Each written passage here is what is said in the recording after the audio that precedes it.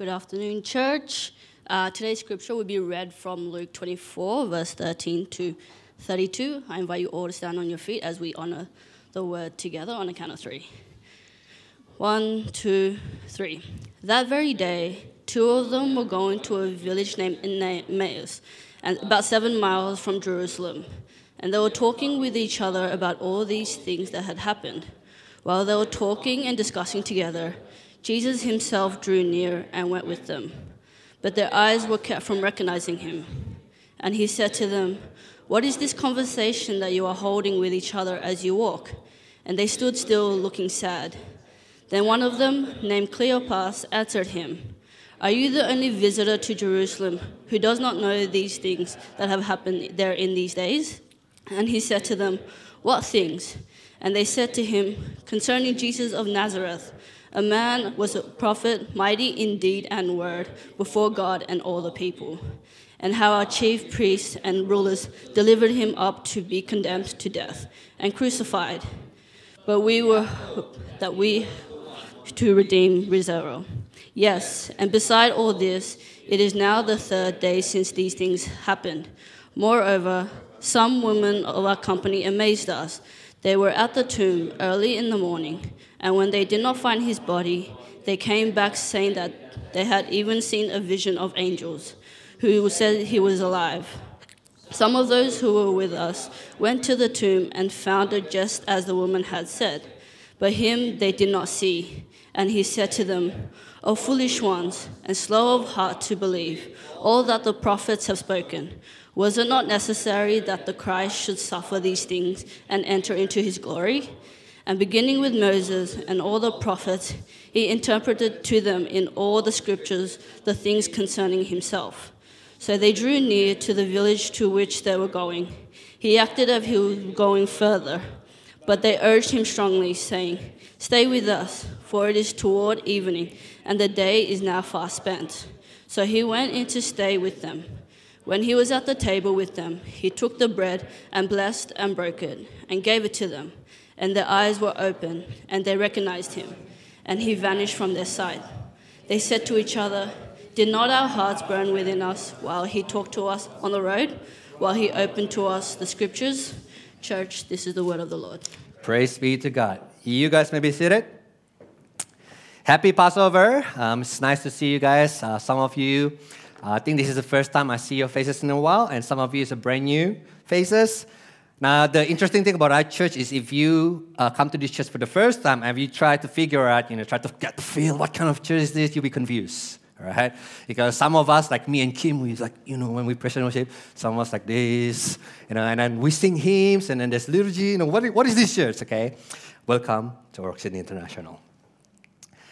Like, to the point that I asked Sarah, right? My sermon today, I titled it, Heart on Fire. I asked Sarah, can we sing Church on Fire? Okay, if you guys grew up in my days, you know that song, right? This is a church on... Okay, never mind. But she said no, okay? So this is the kind of church that the worship leader can say no to the pastor. All right. Let me start.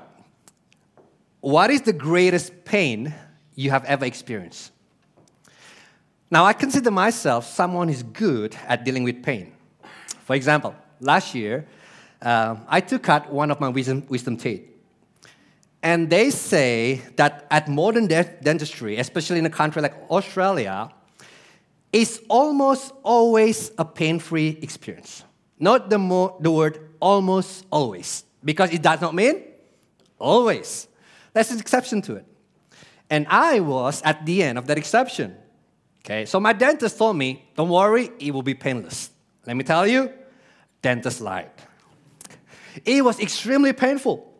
Like I shed a few tears during the surgery. But I didn't say anything because I'm a man, so I just endured the pain, right? See, I consider myself good at dealing with physical pain. But there's one kind of pain that I can't handle.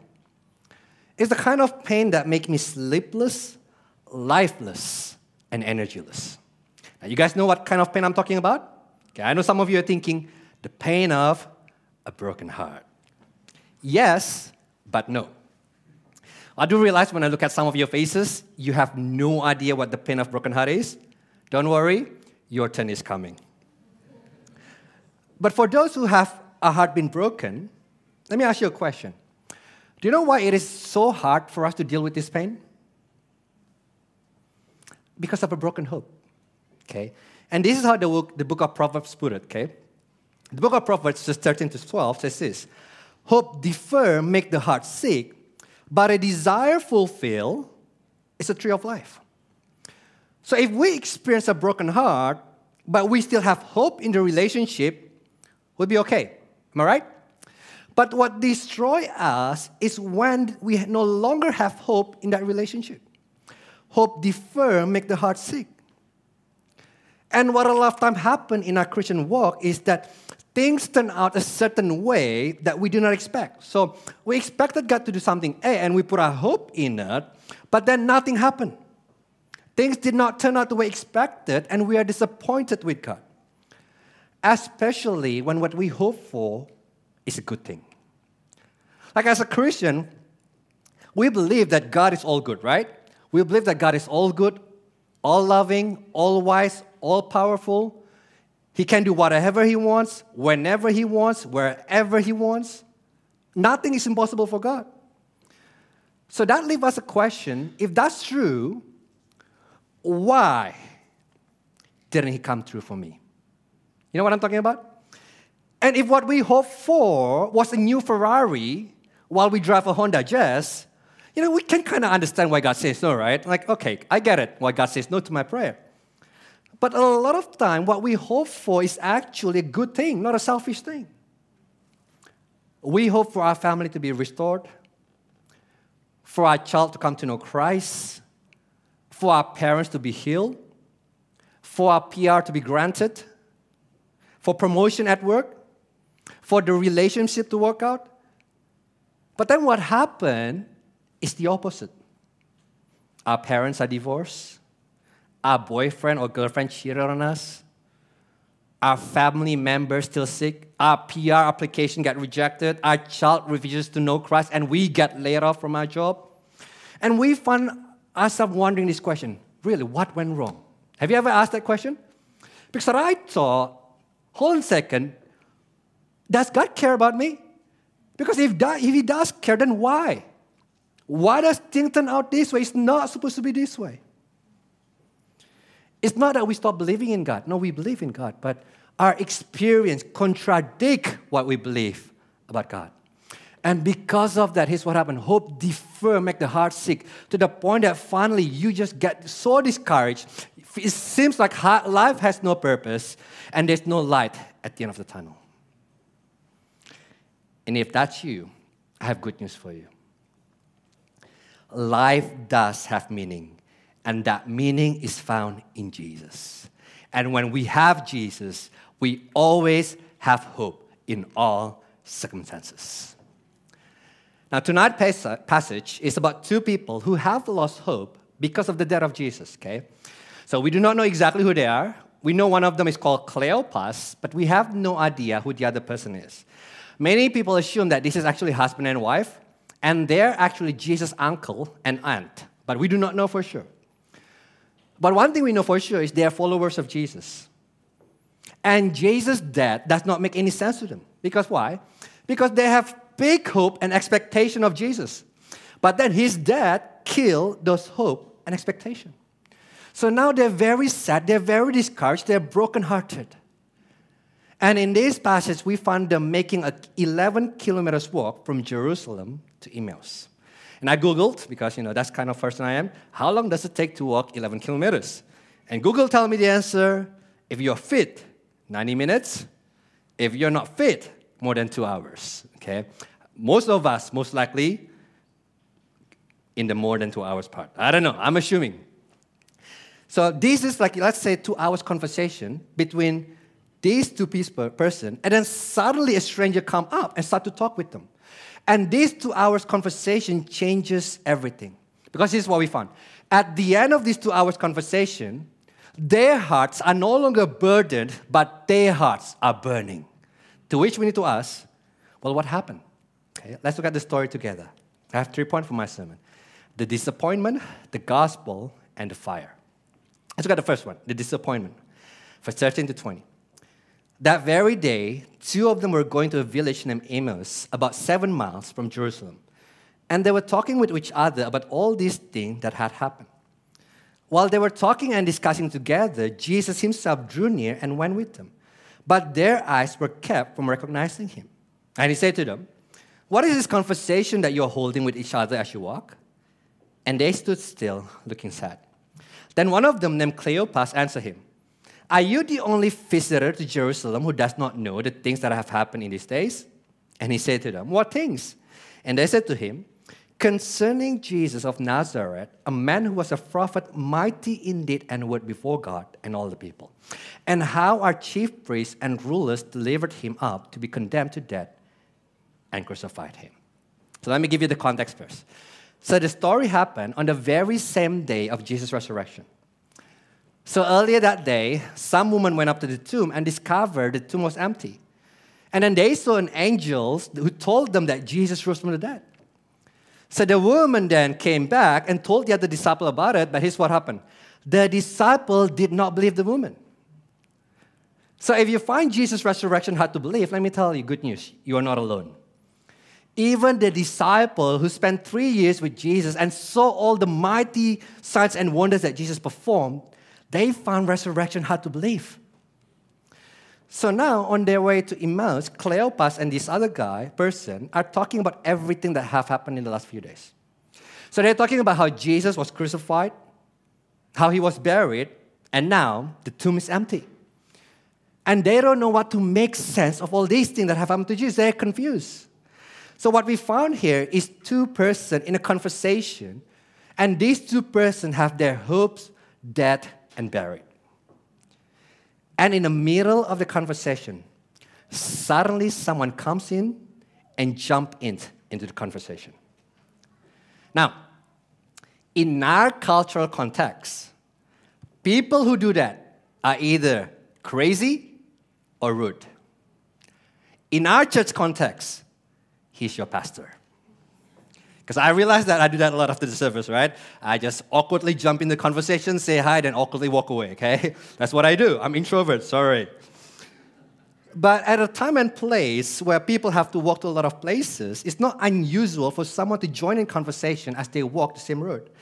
And Luke tells us this person is none other than Jesus. So Jesus come up to them and say, "Hey guys, you guys are in a very deep, serious conversation. What are you guys talking about?" And Cleopas replied, "Are you like the only person in Jerusalem who does not know what happened in the last few days? I mean, everyone been talking about it. BBC and 9 News covered the story. You can read it in Jerusalem Morning Herald. People been raving about it in Instagram, Twitter, and Facebook. Where have you been, bro?" And Jesus said, "Well, what things? Tell me about it." And they said, "It's about Jesus of Nazareth. I mean, at least you have heard of him, right? See, here's what happened. We are actually Jesus followers. So we have been following him for the last 3 years, and we listened to all his sermons. And let me tell you, his sermons were great. See, unlike those scribes, when they preach, we fall asleep. When Jesus preached, we feel alive because he spoke with power and authority that we have never seen before. And let me tell you about his miracles. His miracles were amazing. Because there's one time he met a leper, and we were like, he wouldn't touch that leper, right? He wouldn't dare. Wait, did he just? So Jesus touched a leper, and instead of the leper becoming unclean, instead of him becoming unclean, the leper become clean. That have never happened before. And there was a time when Jesus fell asleep on the boat, and the storm threatened to destroy the boat. But do you know what Jesus did? He woke up and he told the storm, "Be quiet." And the wind and the wave immediately obeyed him. And we were like, OMG, who is this guy? Now, if you're wondering, you will not find that word in the Bible, okay? This is Yosia's standard version, okay? This is not ESV. So they were talking about Jesus, and it's like, there's one more time. There's one time that where Jesus fed 15,000 people with 5 loaves of bread and 2 fishes. He was a prophet mighty indeed before God and before all the people. But here's the problem. The Sanhedrin hated him. So they condemned him to death and they crucified him. Now, do you see the irony in all of this? They are telling Jesus about Jesus. And they accuse Jesus of not knowing what's been happening, while Jesus is the only one who truly knows what's been happening. So they're talking to Jesus about Jesus, but they do not know that they're talking to Jesus. But here's where I want to draw your attention. Why could they not recognize Jesus? I mean, what prevents them from seeing Jesus? Is that because of their unbelief in the resurrection? Is that because they did not expect to see Jesus again? Or is that because of their overwhelmed with grief? Look at what Luke says in verse 16. It's very interesting. But their eyes were kept from recognizing him. Notice, Luke does not say they do not recognize Jesus. Luke said they are kept from recognizing Jesus. And I think Luke is making a very important point. Here's the point, don't miss it. No one can see the risen Jesus unless he wills to reveal himself. So it means, listen, you might grow in church and listen to all the story of Jesus ever since you were born. Even some of you in your mother's womb, your moms and dads already praying for you. Read you the Bible story, right? And yet, it's very possible for you to grow up in church and listen to all the story of Jesus and serve in every area of ministry and yet still do not recognize Jesus. Because recognizing Jesus is not a matter of self-will. So let me tell you something about you. If you say today that you recognize Jesus and you love Jesus, let me tell you what happened. God opened your eyes to see who Jesus is. It's not you. But look at what they say about Jesus. They call Jesus a prophet, mighty in deed and word before God and all the people. So they have a really high fear of Jesus. Can we agree? But not high enough. They're not wrong, but they're not right either. Because Jesus is more than a prophet. He is God in flesh. So they have the right information, but they only have half the revelation. And look at what they say next, verse 21 to 24. But we had hoped that he was the one to redeem Israel. Yes, and beside all this, it is now the third day since these things happened. Moreover, some women of our company amazed us. They were at the tomb early in the morning, and when they did not find his body, they came back saying that they had even seen a vision of angels who said that he was alive. Some of those who were with us went to the tomb and found it just as the woman had said, but him they did not see. Now, pay attention. Underline, if you have your Bible, underline that phrase in verse 21. We had hoped that he was the one to redeem Israel. Let me tell you, this is the problem. So they spent the last 3 years following Jesus and supporting Jesus. And they hoped that Jesus was the one to redeem Israel. So when Jesus died, all hope went down the drain. Because they think, well, how can Jesus redeem Israel if he died? Now, can you see what happened? The reason why they're sad and discouraged is because they thought Jesus would do A, but B happened. And they cannot make sense of it. See, they're at the point where all their hope and expectation are killed and disappointed. And because of it, they cannot receive good news. So when the woman told them about the resurrection of Jesus, they cannot hear it. It's like, they have this filter in their mind that interprets everything as bad news. Let me put it this way. They're like Eeyore in Winnie the Pooh. Okay? You remember the story? When Piglet cheerfully say, "Good morning," Eeyore reply, "Well, I suppose it is for some."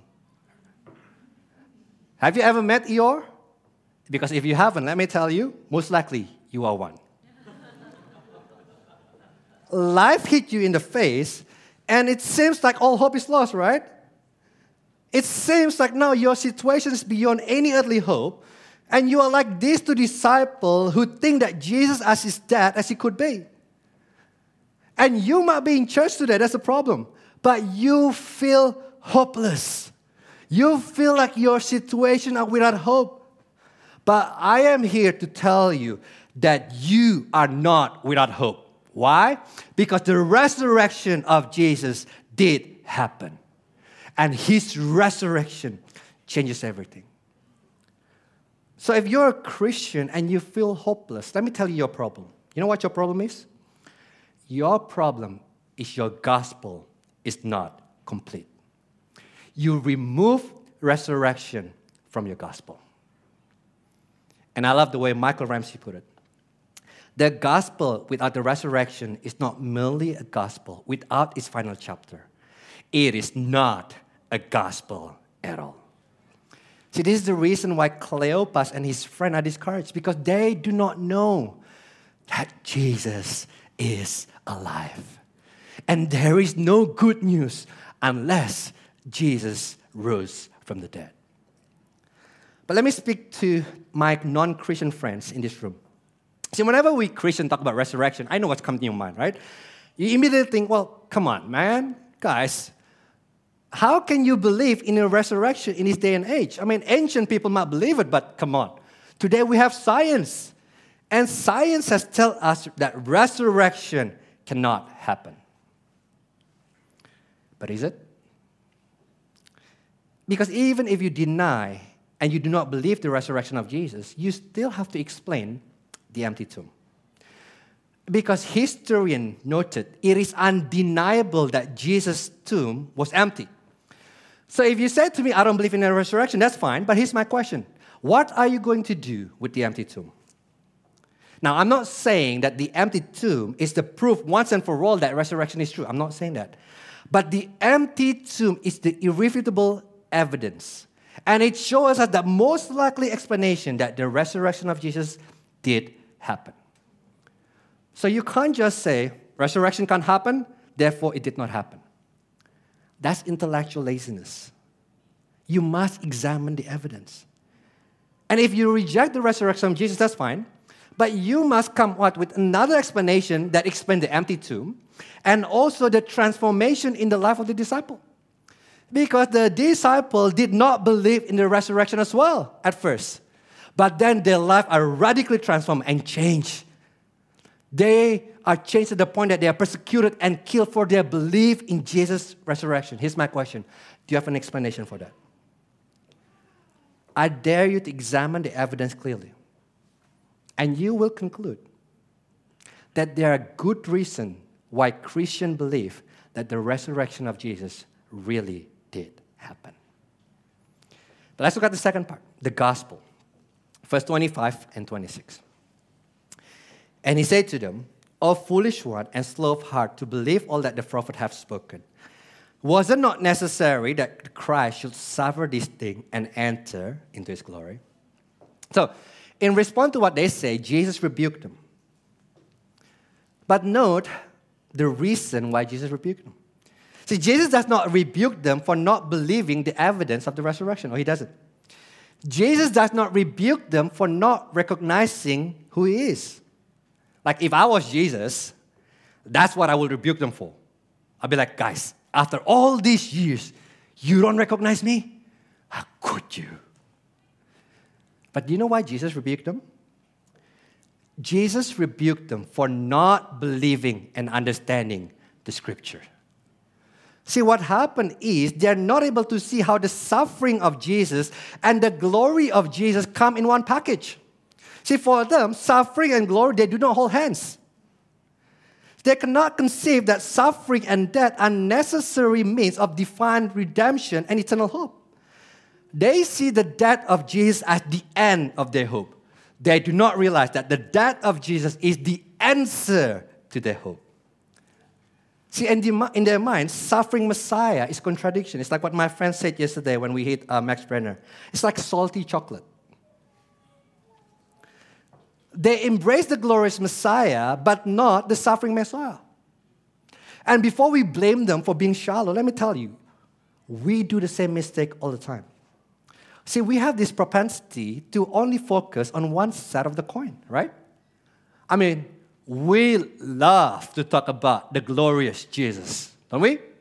We like to sing, Waymaker, Miracle worker, promise keeper, light in the darkness, my God. Come on, guys, you guys know the next one, right? That is who you are. We love that. Like, oh my gosh, this is it. He is one. But we do not sing, follow me, carry the cross, deny yourself, obey His word. My God, that is your demand. We don't sing that. Why? First of all, because that song doesn't exist.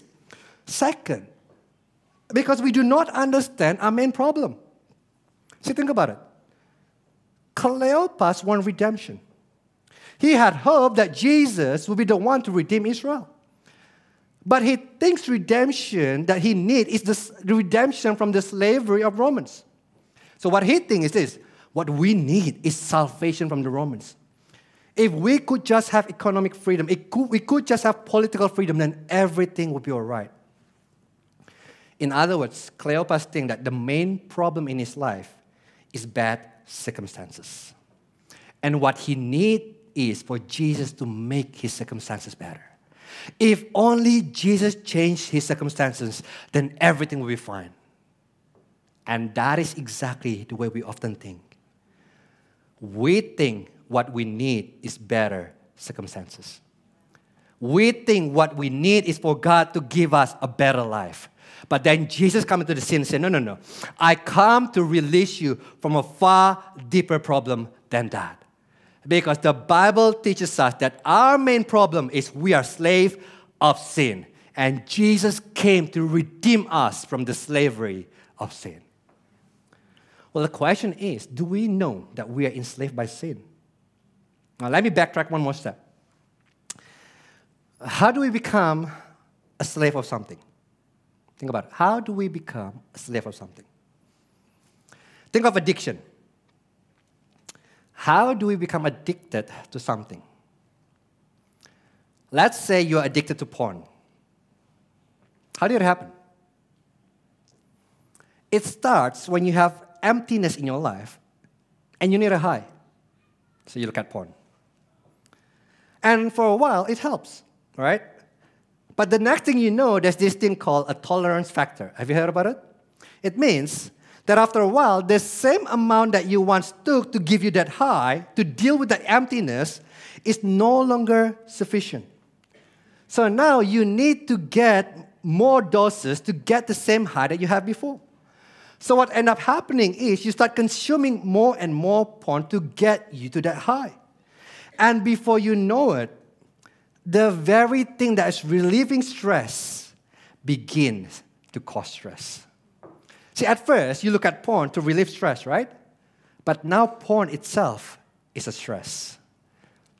And when the thing you use to relieve stress is the cause of your stress, you are stuck in the vicious cycle. You are spiraling down and you're going to crash. And by that time, you are already enslaved by porn. And you are trapped in that cycle. And all sin is a form of addiction. Because sin is whatever we run to beside God to fill that inner emptiness, to give us that high. See, it could be our spouse, could be our job, could be our relationship, could be marriage, could be anything. Whatever it is, here's what happened. At first, we run to it to fill that longing in our heart, to fill that emptiness in our heart. And that works for a little bit. But as time goes by, we need more and more and more of it. And if we don't have it, or if anything threatens it, we feel like we're suffocated. And at that point, we have become slave to that very thing. Now, can you see it? And this is what Jesus came to do. He came to redeem us from the slavery of sin. See, most of us, we start our Christian journey like Cleopas. We think what we need is a change of circumstances, right? So for some of you, maybe the reason that you start to come to church is because you are brokenhearted, right? Because you try to find hope, and now you start to hang out with new people, and the new people bring you to church. Or maybe some of you start coming to church because you don't want to flunk out of your business school. So what we're saying when we come to church, Jesus, help me. Oh, Jesus, help me. I really need your help so that I can get through this business school, so that I can have good career. So we come to God as a sufferer needing help, but not as a sinner needing salvation. What we want is God to change our circumstances, but not our heart.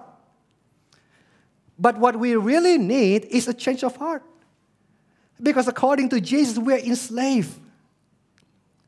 But instead of coming to God saying, God, I want you to become the most important to me. I want you to be the number one for me. I want you to be the only one that matters. We come to God, God, I need this business school to work out. And we not realize that we've been enslaved by that. See, if we only focus on our circumstances, we are making the same mistake as Cleopas. We won't understand why Jesus has to die on the cross. Because listen, until we see our main problem, unless we see what Jesus came to do, we are going to be disappointed in God. Let me repeat that. Unless we see our main problem in life, unless we see what Jesus came to do, we are going to be disappointed in God. Because we don't realize that the only way for us to be freed from our sin is for Jesus to die for our sin. He must suffer and die for our sin. And the problem with many of our disappointment is not that we do not believe. No. The problem is we do not believe rightly. We only see one side of the coin. And this is why Jesus rebuked Cleopas. And maybe this is why Jesus needs to rebuke us. And then comes one of the most important verses in the whole Bible. Okay? If you've been in this church for a while, you know this verse. Verse 27. And beginning with Moses and all the prophets, he interpreted to them in all scriptures the things concerning himself. Man, this is one of my favorite verses in the whole Bible. If there is a time machine and I can go back and witness what happened in the Bible for myself, this is one of the first places that I would go to.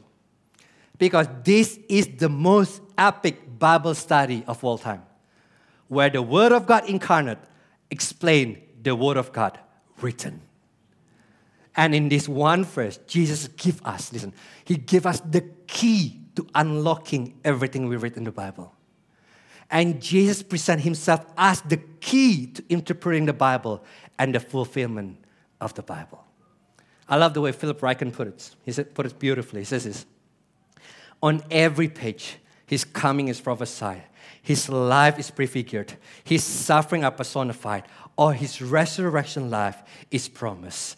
The Old Testament has one central theme, and that theme is Christ.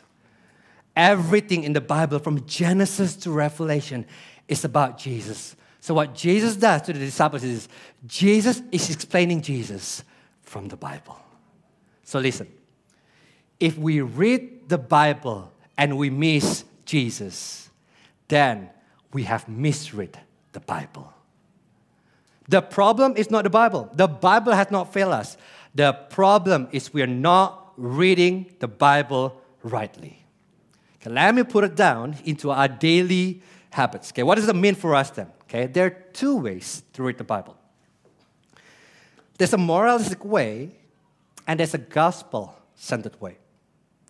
We can either read the Bible and make it all about us, or we can read the Bible and make it all about Jesus. Okay, let me give you two examples. First one, the story of David and Goliath. Okay, I'm pretty sure most of us know this story. So the little David trusts in God and defeats the big Goliath. The moral of the story is that if we put our faith in God, we can overcome a Goliath. So the question is, what are our Goliath? It might be exams. It might be business struggles, sickness, singleness, or it might be in-law. I heard in-law are scarier than Goliath. That's what I heard. So the Bible then becomes an inspirational story that motivates us to do better. And yes, it will inspire us for a while. But what happens when we trust God and our Goliath are not going anywhere? What happens when we trust God and our in-laws are still as knowing as ever? We will be crushed. Because hope deferred makes the heart sick. Because what happened when we read the Bible, we make the Bible all about us. That's why we're disappointed. But then here comes Jesus and said, no. Everything in the Bible is about me. See, David, he's a good example. Yes, but David is about me. I am the true and better David. Can you see it? See, when David fights Goliath, he fights to represent the people of Israel. If David loses, Israel loses. If David wins, Israel wins. If David receives glory, Israel receives glory. David's victory is Israel's victory. And Jesus saying, David represents him, Jesus, and Goliath represents the enemy that we cannot defeat on our own, sin. And Jesus came and defeated sin on our behalf, and his victory is our victory. And when we receive Jesus' victory, we're empowered to fight our Goliaths. David points to Jesus. Let me give another example, okay? Right now, in our daily Bible reading plan, we are in the book of Leviticus. Now, let's be honest. This is where most of us give up on our daily Bible reading plan. Because reading Leviticus is not easy. So far, I have only known one person, Sister Normally, who enjoys reading Leviticus. And she asked me the question last week, are you going to do a sermon series on the book of Leviticus? And in my mind, I was like, girl, who does that? I don't know any church that does a series on Leviticus, unless that church tried to cut the attendance by half, right? Because the reading the book of Leviticus makes us wonder, what is the point of all these sacrifices? What's the point of all this strange law? Do you realize there's so many strange law in the book of Leviticus? Let me give you just two of them. Number one, first, we were not allowed to wear clothes made of both linen and wool. I'm out already. Second, we were not allowed to sit in the same spot a woman sat when she was on her period, because a woman on her period was thought to be unclean. Looking at the stain on the chair you're sitting right now, all of you are out. Some of you are like, oh, really? There's a stain in my chair? So when we read the book of Leviticus and we make it all about us, we will struggle. But if we understand the book of Leviticus is about Jesus, then it's different. Because we start to see now, hold on a second, that all this sacrificial system, all this regulation, all this cleansing law are pointing to the fact that God is holy. And because God is holy, He wants His people to be holy. But He knows that His people is not holy. But God loves His unholy people so much that He provides a way for the holy God to be amid unholy people. And those sacrifices and law, they are pointing to one perfect sacrifice who will make the final atonement for God's people. And that final perfect sacrifice is Jesus Christ. So now, reading Leviticus, the effect on us should be, oh my gosh, look at all these things that I have to do. No. Reading Leviticus will make us say, look at how much God has done for me. So now when we read the Bible, everything is about Jesus. The law is about Jesus and how He fulfilled it. The temple is about Jesus and how He is the temple that dwells among the people.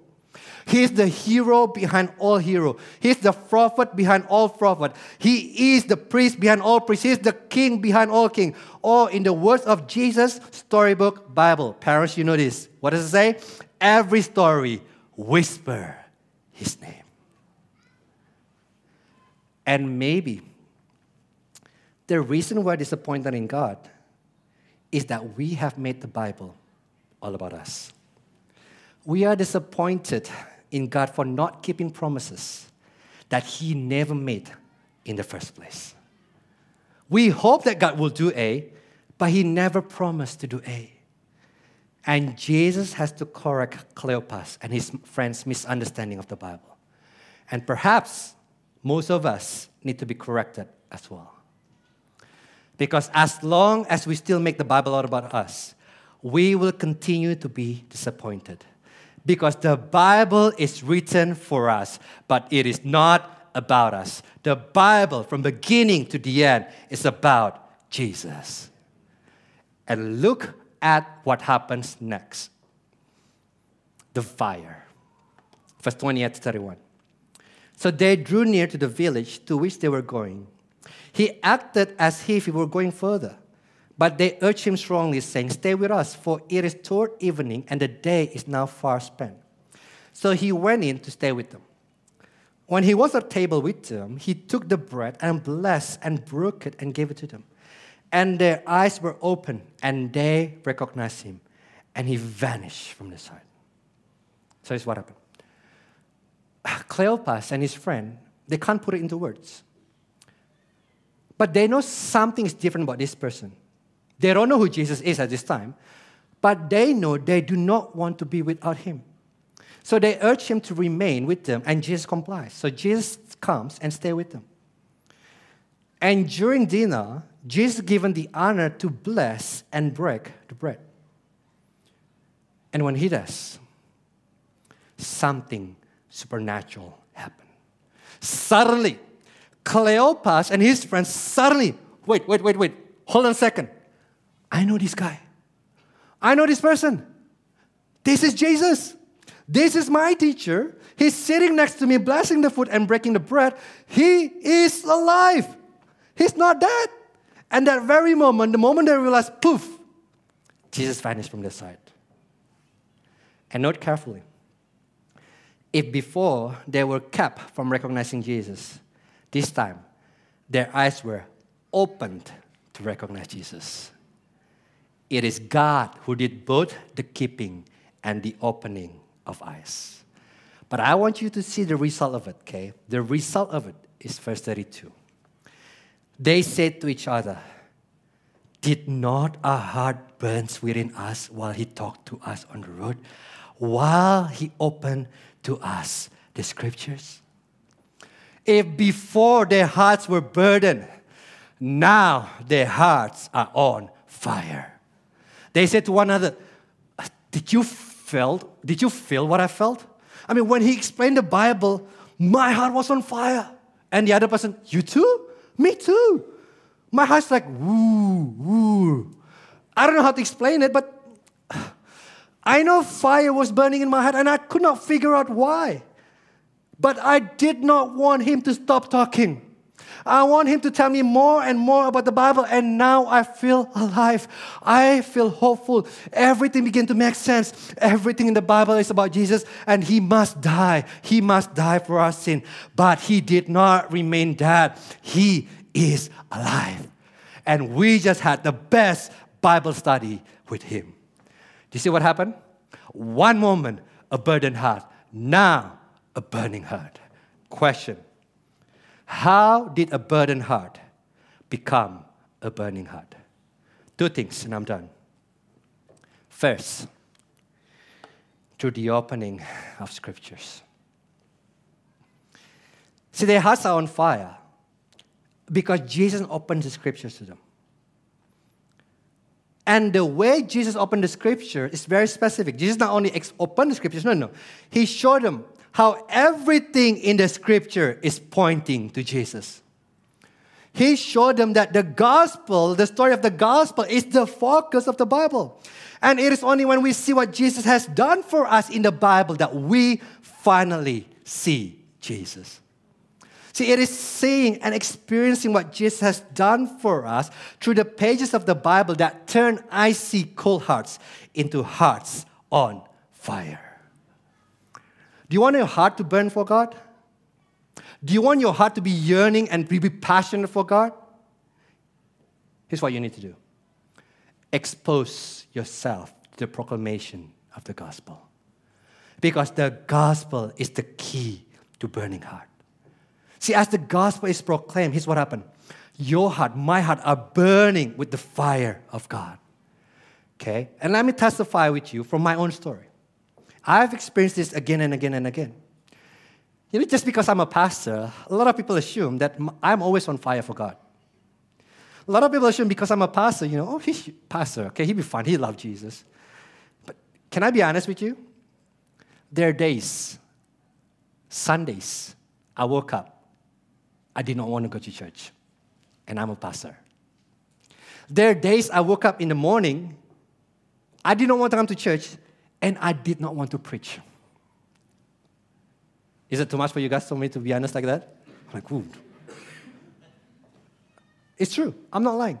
There are days that my heart's just so burdened because of the cares of this world, or because I put my hope in something else that cannot sustain me. But I feel like my heart is just not there. I'm just not ready to preach. I don't even want to preach. I don't want to come to church. But here's what I did. As I opened the pages of the Bible, as I continued to immerse myself in the gospel, fire burning in my heart. And sometimes it does not work that way. Sometimes, even when I come to the States, honestly, I still don't want to preach. But as I preach the gospel to you, as I proclaim what Jesus has done for you and me, in this pulpit, something's burning in my heart. I can't explain it, but I know something is burning in my heart. I'm like, this is good. I'm preaching good, not because I am good, but because the gospel is good. So it speaks to my own heart as I proclaim the gospel. So as we continue to do that, as we continue to see the beauty of Jesus in the pages of the Bible, here's what happened. A flame is kindled in our cold heart. You guys know what I'm talking about? I'm pretty sure some of you experience that. When you come to church, you are disappointed, you are heavy burden, you have a lot of issues, you're just not in it. But as you come to church, as you listen to the gospel liturgy, as you follow it, and then as you listen to the gospel being proclaimed, you can't explain it, but you know that something's burning in your heart. And when you leave this place, you just know that your hearts are no longer cold. What happened? Not Yosia, not the gospel, not the worship leader, the gospel.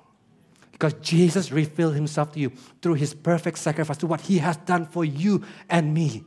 And when we see that in the pages of the Bible, all our discouragement goes away because we see a beauty beyond all beauty. That's the first one. But the second way it happened is this. Through the fellowship of the saints. The breaking of bread in this text is not referring to Holy Communion. It's not. It is referring to fellowship with our brothers and sisters in Christ. See, when we feel weary and disappointed in God, you know what feels natural? What feels natural is for us to withdraw and hide from our community. But what we need is the exact opposite. What we need is for our brothers and sisters in Christ to strengthen us and remind us of the gospel. Because here's what I know about times of disappointment. A lot of time, in this time of disappointment, it can be very hard for us to open the pages of the Bible and preach the gospel to ourselves. And that is why we need gospel-drenched community to preach the gospel to us. Can I use the word gospel-drenched intentionally? Because what we need is not simply a community to sympathize with us and encourage us. That's not wrong. That's good. But what we need is for community who know the gospel and can speak the gospel to us. Can help us to see the beauty of Jesus that we are not seeing right now. So if you're struggling, if your heart is burdened, don't binge on Netflix. I know Netflix can give you that numbness for a little bit. It works for 5 minutes, for 1 hour, or 3 hours, or depends how long you binge. But the moment you finish, you feel empty again. But when your heart is burdened, here's what you do. Open the Bible, expose yourself to the gospel. Let a gospel-drenched community speak the gospel into your life. And listen, I don't care what kind of situation you're facing right now. Bringing the gospel into your life and exposing yourself to it day in, day out, over a long period of time can change anything. Doesn't matter what it is. The gospel can change anything. Because it is the power of God that turns a burdened heart into heart on fire. So I don't have any quick fix. If you come today with a burdened heart, I only have one answer for you. Look at the beauty of Jesus Christ who gave his life for you, sinner, so that you may have life. Be captivated by that. And that was burn your heart on fire. Let's pray.